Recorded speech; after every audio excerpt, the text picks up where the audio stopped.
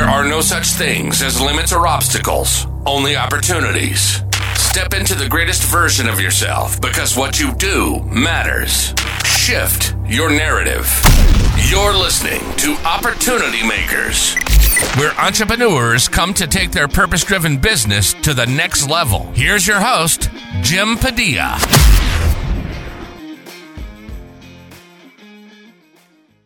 We recently had a conversation with Rich Goldstein, right? Recent episode, which will be posted in the show notes here. I want to make sure you're always referring to different notes, different episodes. And we're talking about IP legalities, right? Making sure that you structure yourself well. And that's this great episode, but open the door to just legal conversations. Now, I'm not a lawyer and I do not play one on TV.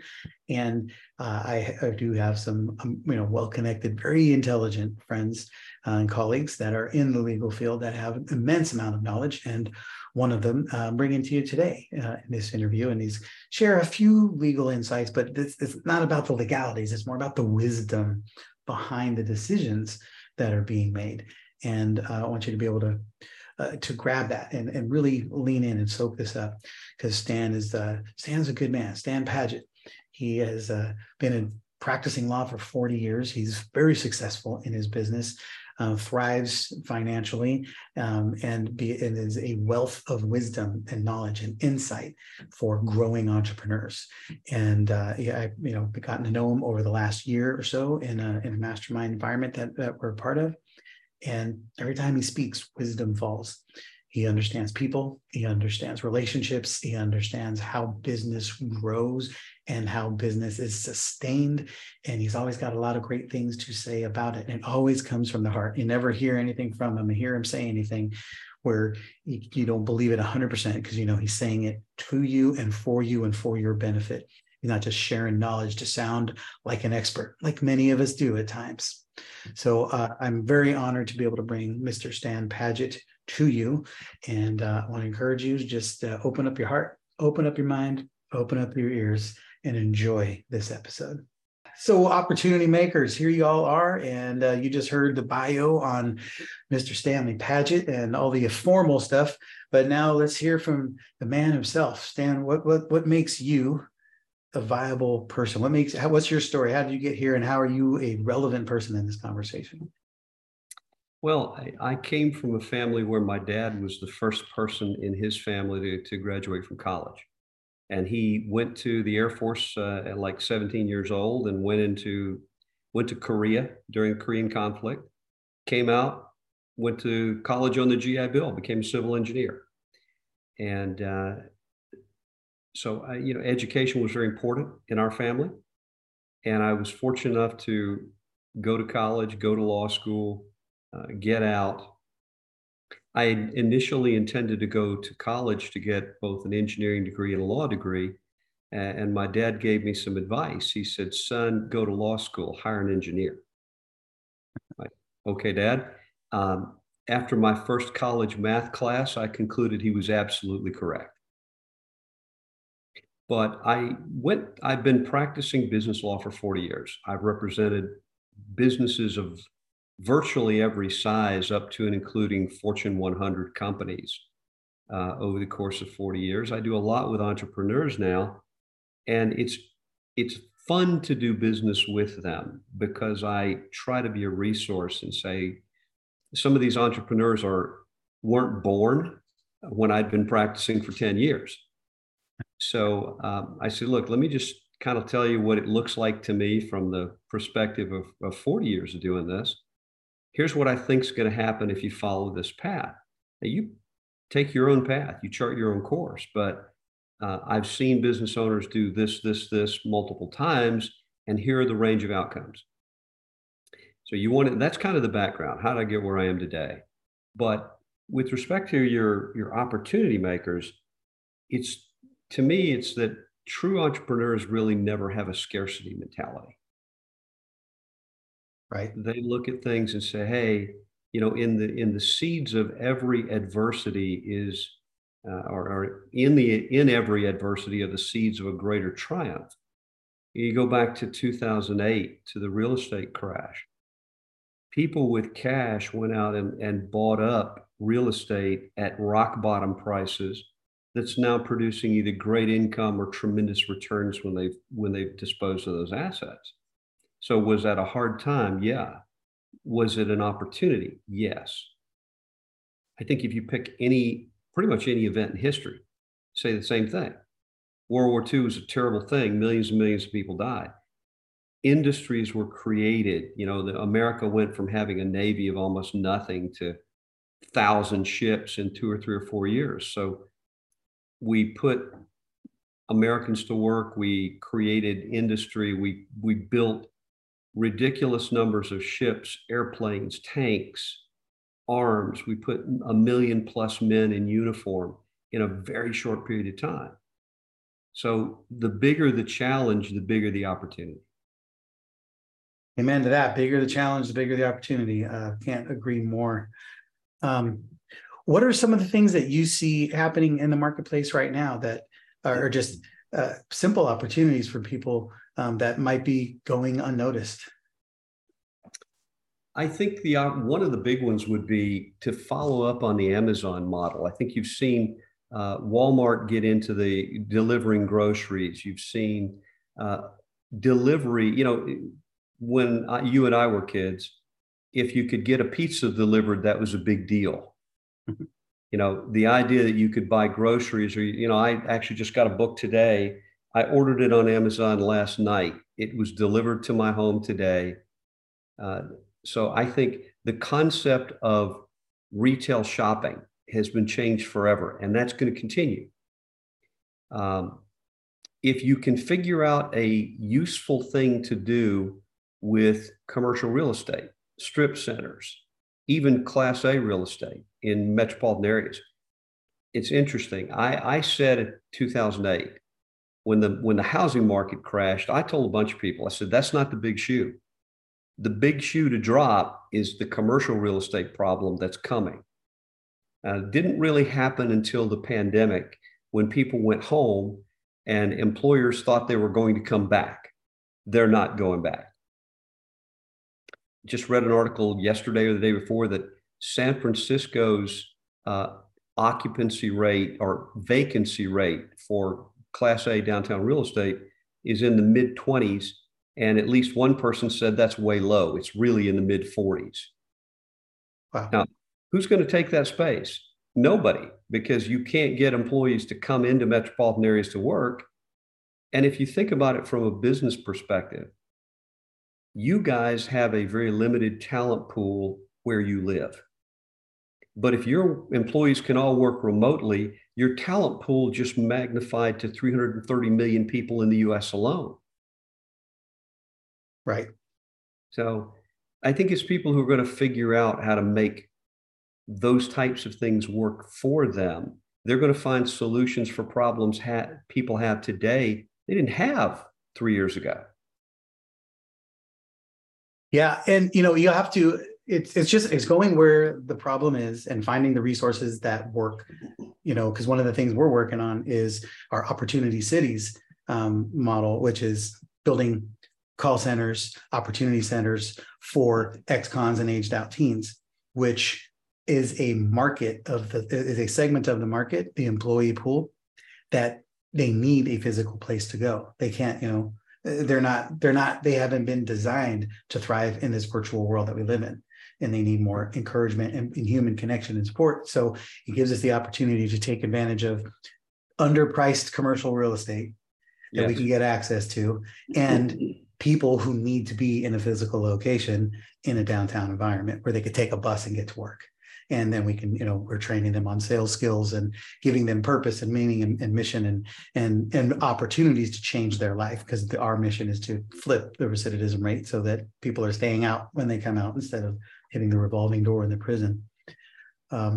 But that just comes from, that part of that's mission, and like God's got this, tapped in. This is what a calling that he's got for me. But there's also, again, I could, why train up a whole new group of people who don't want to work in a physical location, right? Go to a place where people actually do want to be in a physical location instead of trying to convince people who are remote, take advantage of what's available currently. And I think sometimes it's just, I believe we have a tendency to overcomplicate things. And you see that. I mean, how many times do people end up in a courtroom or in a lawsuit simply because at the root of it, what percentage of it is simply because it was just too complicated and people didn't know how to execute without messing it up. Jim, as you were talking, I was thinking of a couple of areas that I think are huge opportunities. If you can figure out how to productively and profitably use malls, you're going to make an incredible fortune, because my own belief is that there will never be another retail mall built in the United States. Mm-hmm. And they are going to be abandoned, as the big box retailers go under. The little side shops are not what drives malls. The big boxes are intended to bring the foot traffic to allow the smaller businesses to survive. That model's not working. We're already closing malls. If you could figure out how to do that, that's one area that I think is a creative person's nirvana. The other one for me is if you can figure out how to reimagine education. We've got a huge cultural divide in the country over public education versus homeschooling versus indoctrination versus parental control of what goes on in the schools or to what level they should have and all that. I think that you are going to see a massive movement away from public education to either homeschooling or some other model. I really hoped that the pandemic, when we closed schools for 6 or 8 months, would give the opportunity to reimagine education in America.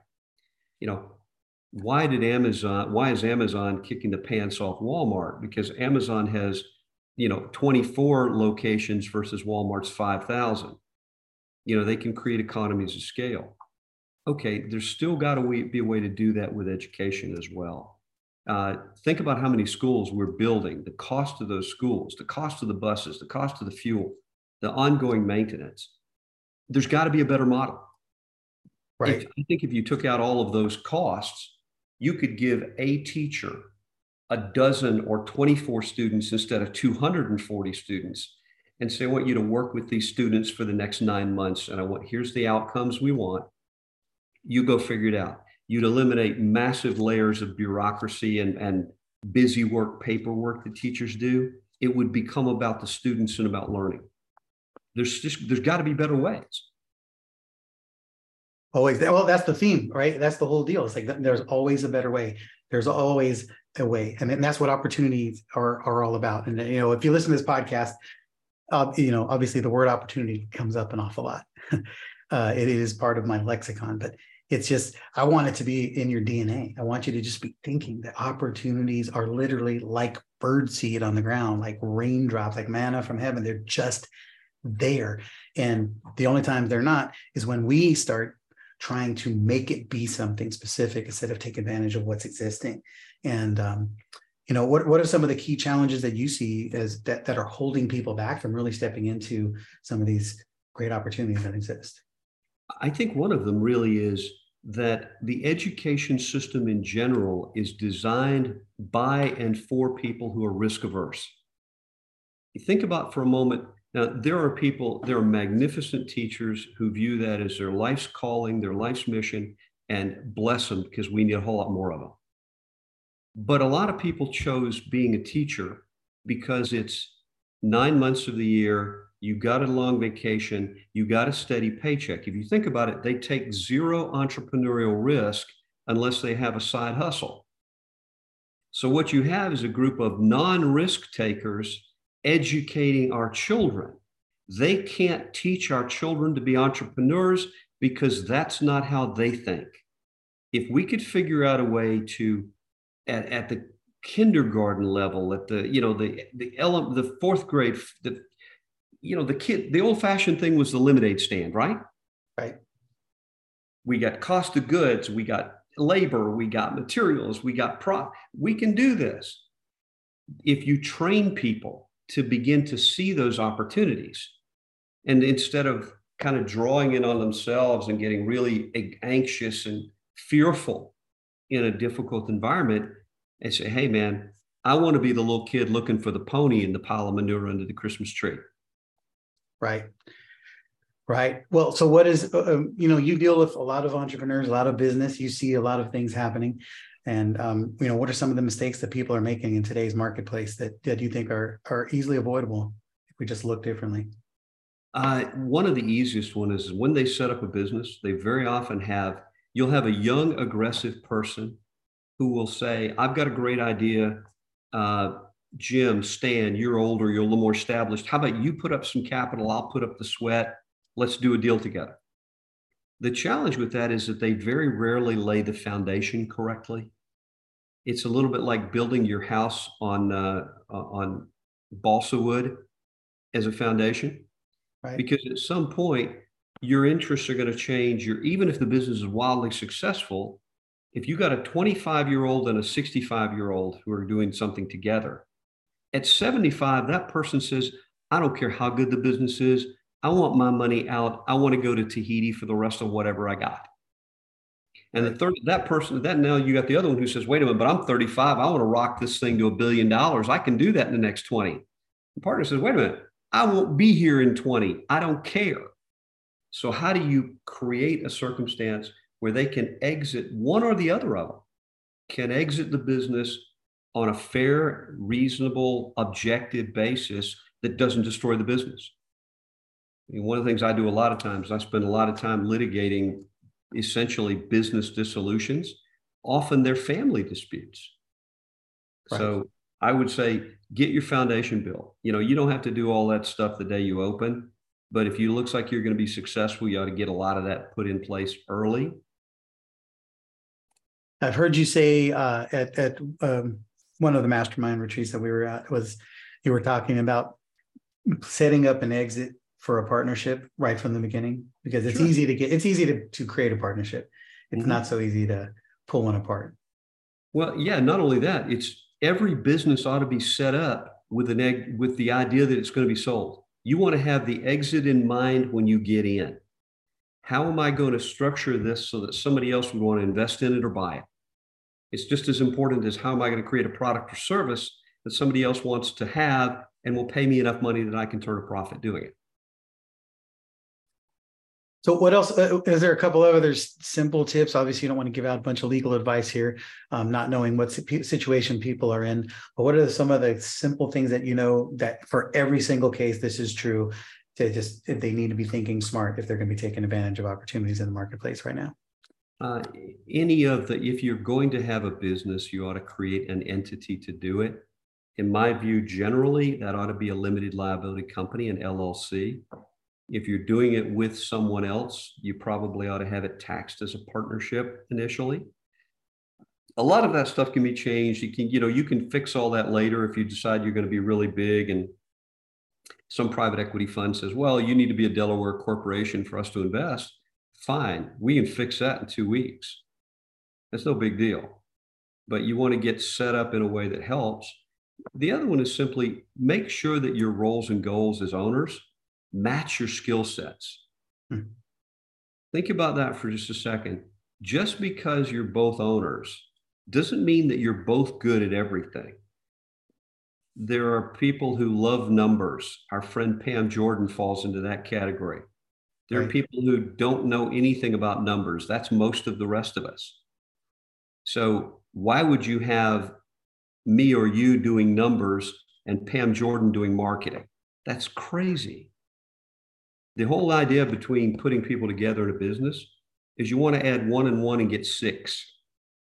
And you do that. There's a great book that I would recommend for every entrepreneur to read. It's called The Big Leap by Gay Hendrick. Yes. Spectacular book. But it talks about every single one of us should work in our zone of genius and we should hire everything else.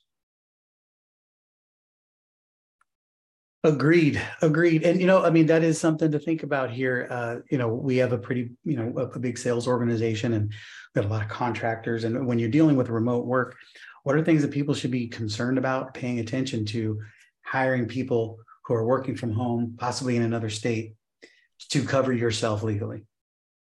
There's some really interesting issues with this that you don't think about very often. You don't hear much about yet. But there are Americans with Disabilities Act issues related to even people working in their own homes. It's very counterintuitive. The idea that if you as a business owner hire somebody to work in their own home, that you may have some responsibility for the physical conditions in their home under the Americans with Disabilities Act. It's counterintuitive. It's also very difficult to manage. You have issues of privacy rights with respect to company emails, company computers. You need to make sure that people understand anything that you do on a company computer, a company account, we have the right to read, and that you have zero expectation of privacy in anything you do on a company computer, company email account. But that's also something you should be teaching the employees, teach as an owner. Realize you want to make sure that your stuff, you have controls. I have actually seen an employer had a situation where they had all their sales data in a system. They had a disaffected agent copy it all down to a flash drive and then delete it off their system. Wow. So you've got to maintain control of your data, control of your administrative rights. One of the easy ones really is making sure you own the web domains that you're going to use. You know, if your partner sets up the web domain for the business and they put it under their name, technically that web domain does not belong to the business unless and until there's a written transfer and assignment of that web domain to the business. That's a big one because people say, oh, let me run out. Hey, I got this great idea. I'm going to get blanketyblank.com. Then later, me and you are going to set up a business on it. But unless we transfer that web domain to the business, I still own it. You don't. Yeah, there are so many things to think about in being a business owner that you're always learning. You know, that's why I spend my time with people that are thinking and doing, playing bigger games than me. Because I want to be around people that are always thinking, that have already thought of the things that I haven't even experienced yet. So on that note, I want to pivot here and talk a little bit more personal and family as men of God, and what are the things that we're doing in our business, and how do you encourage, what is your encouragement for men specifically, but entrepreneurs to be encouraged to bring God into their business, to share more of what they believe as a means to doing business. Okay. But before I dive into that, I want to make sure did you have any resources or anything that people can get access to that can just help them start thinking a little bit smarter legally about their business setup? I think the U.S. Small Business Administration has some basic stuff on its website. So I think it's SBA.gov. There's a lot of basic information out there. When you're talking about how do you bring God into your business, carefully is the answer in one respect from the legal side. But from the personal respect, for me, it's very different. I believe that in order for any of us to be productive and effective and to have the influence that we want to have, we have to be congruent. We have to be the same person at home, at work, at church, at the gym. You can't have a different approach, persona, set of standards for your business than the ones that you have personally.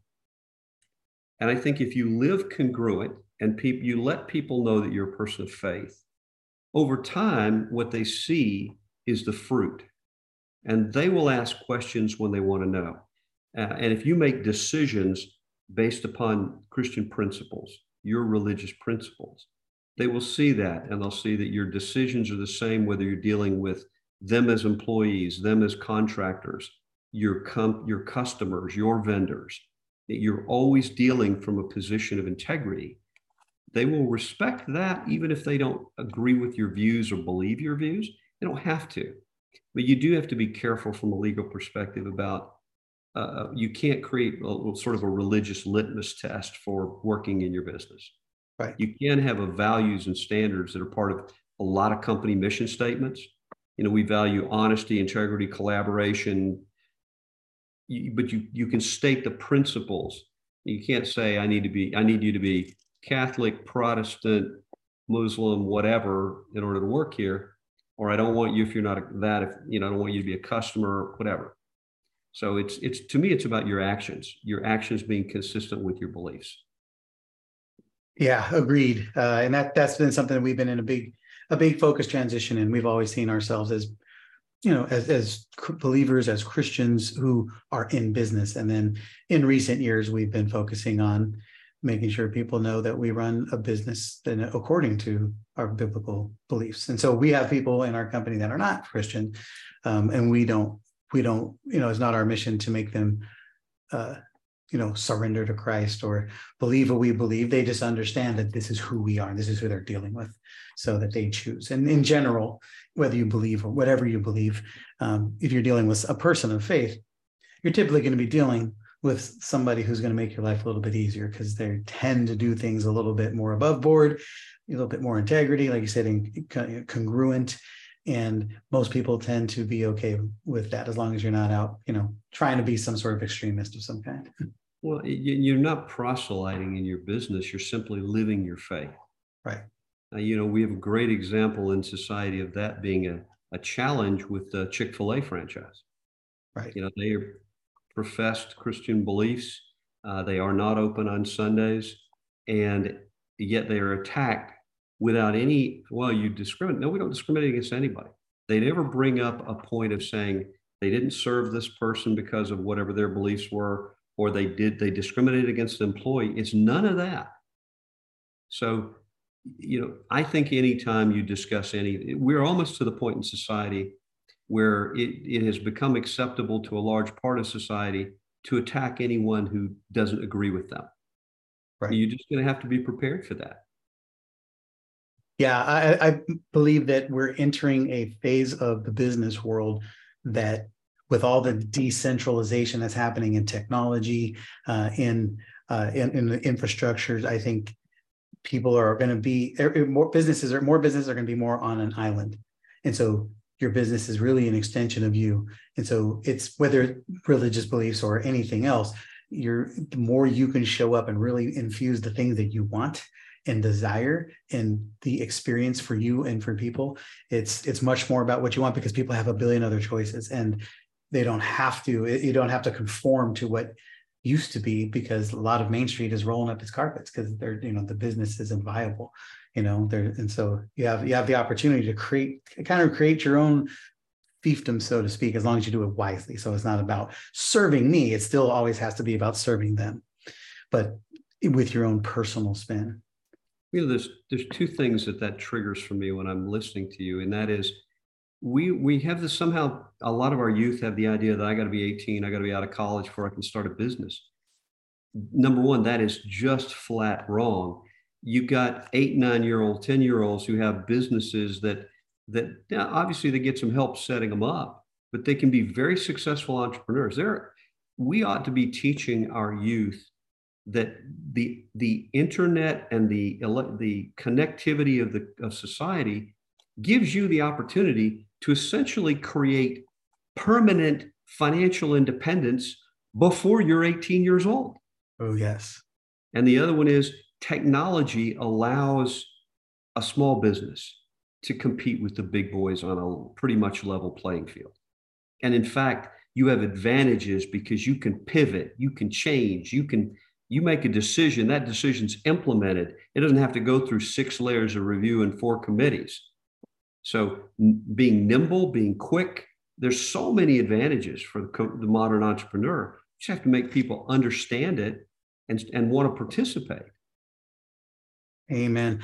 Yeah, our oldest grandson is going to be 5 this summer, and we now have 4 grandkids and 1 more coming. So we'll have 5 in 2 months.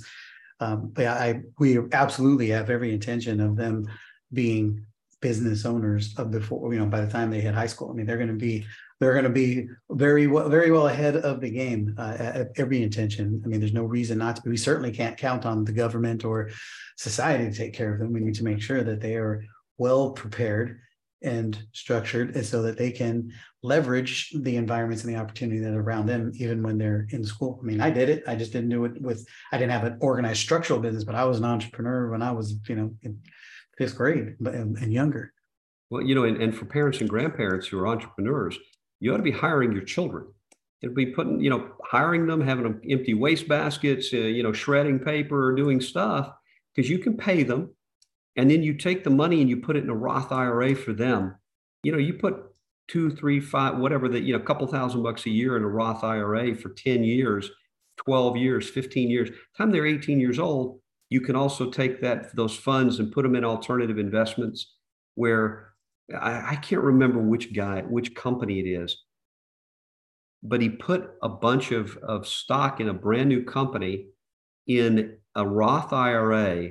And the company is now worth in excess of $1 billion. That stock is worth more than $1 billion, and he can sell it and take it out with no tax ever. Yeah, that's crazy. That's smart. That's just somebody who's taking the steps ahead of time. We're doing what we are doing right now is we're putting together an organization, an LLC that we're trying to figure out the name of it right now, whether it's going to be the Grandkids or La Familia, something.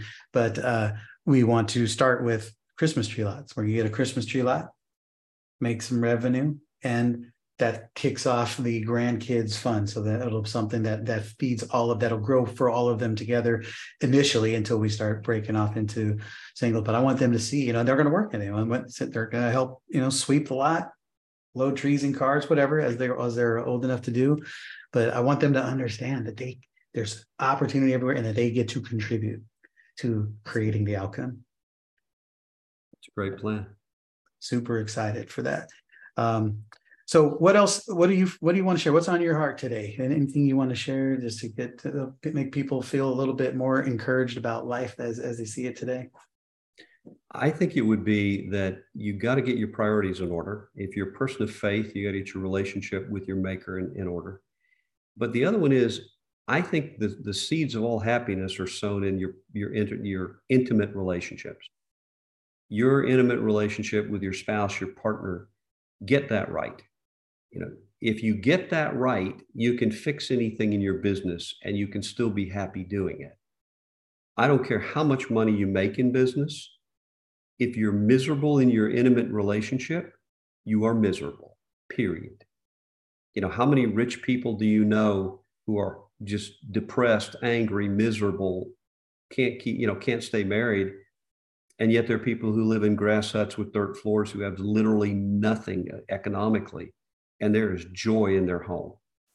If you have joy in your relationship and joy in your home, your business will work itself out.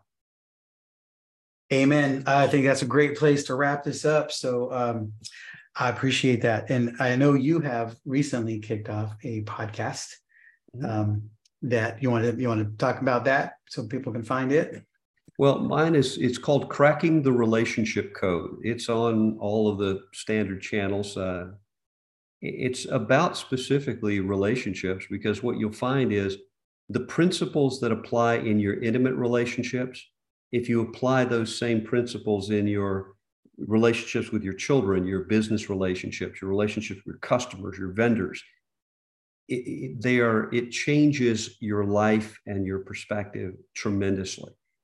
I want to help people stay married because I found a woman who's put up with me for almost 47 years, and I hope to persuade her to continue that. That to me is sort of, that's my passion project, Jim. I just want to help people understand that happiness is a choice.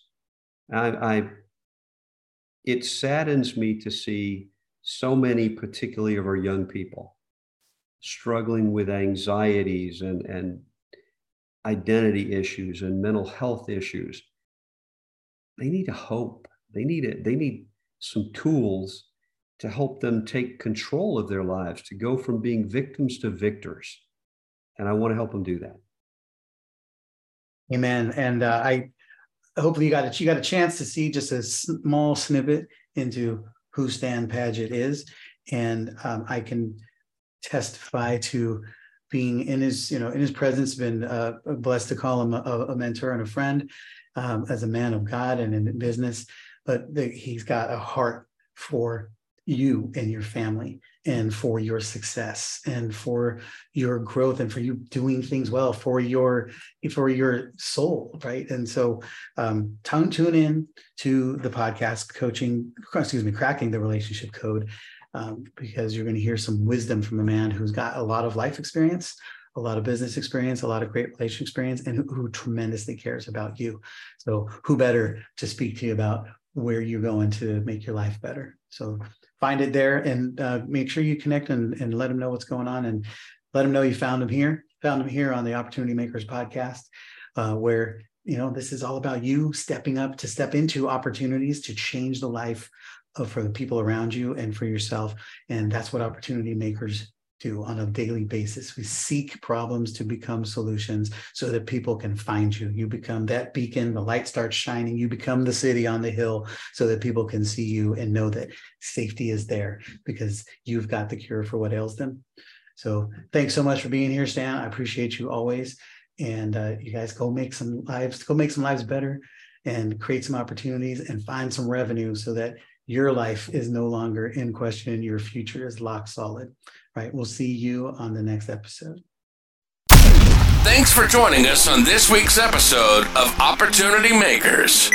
If you've heard something that connected with you, please share this episode with a friend or colleague. And don't forget to go to Apple to leave a review.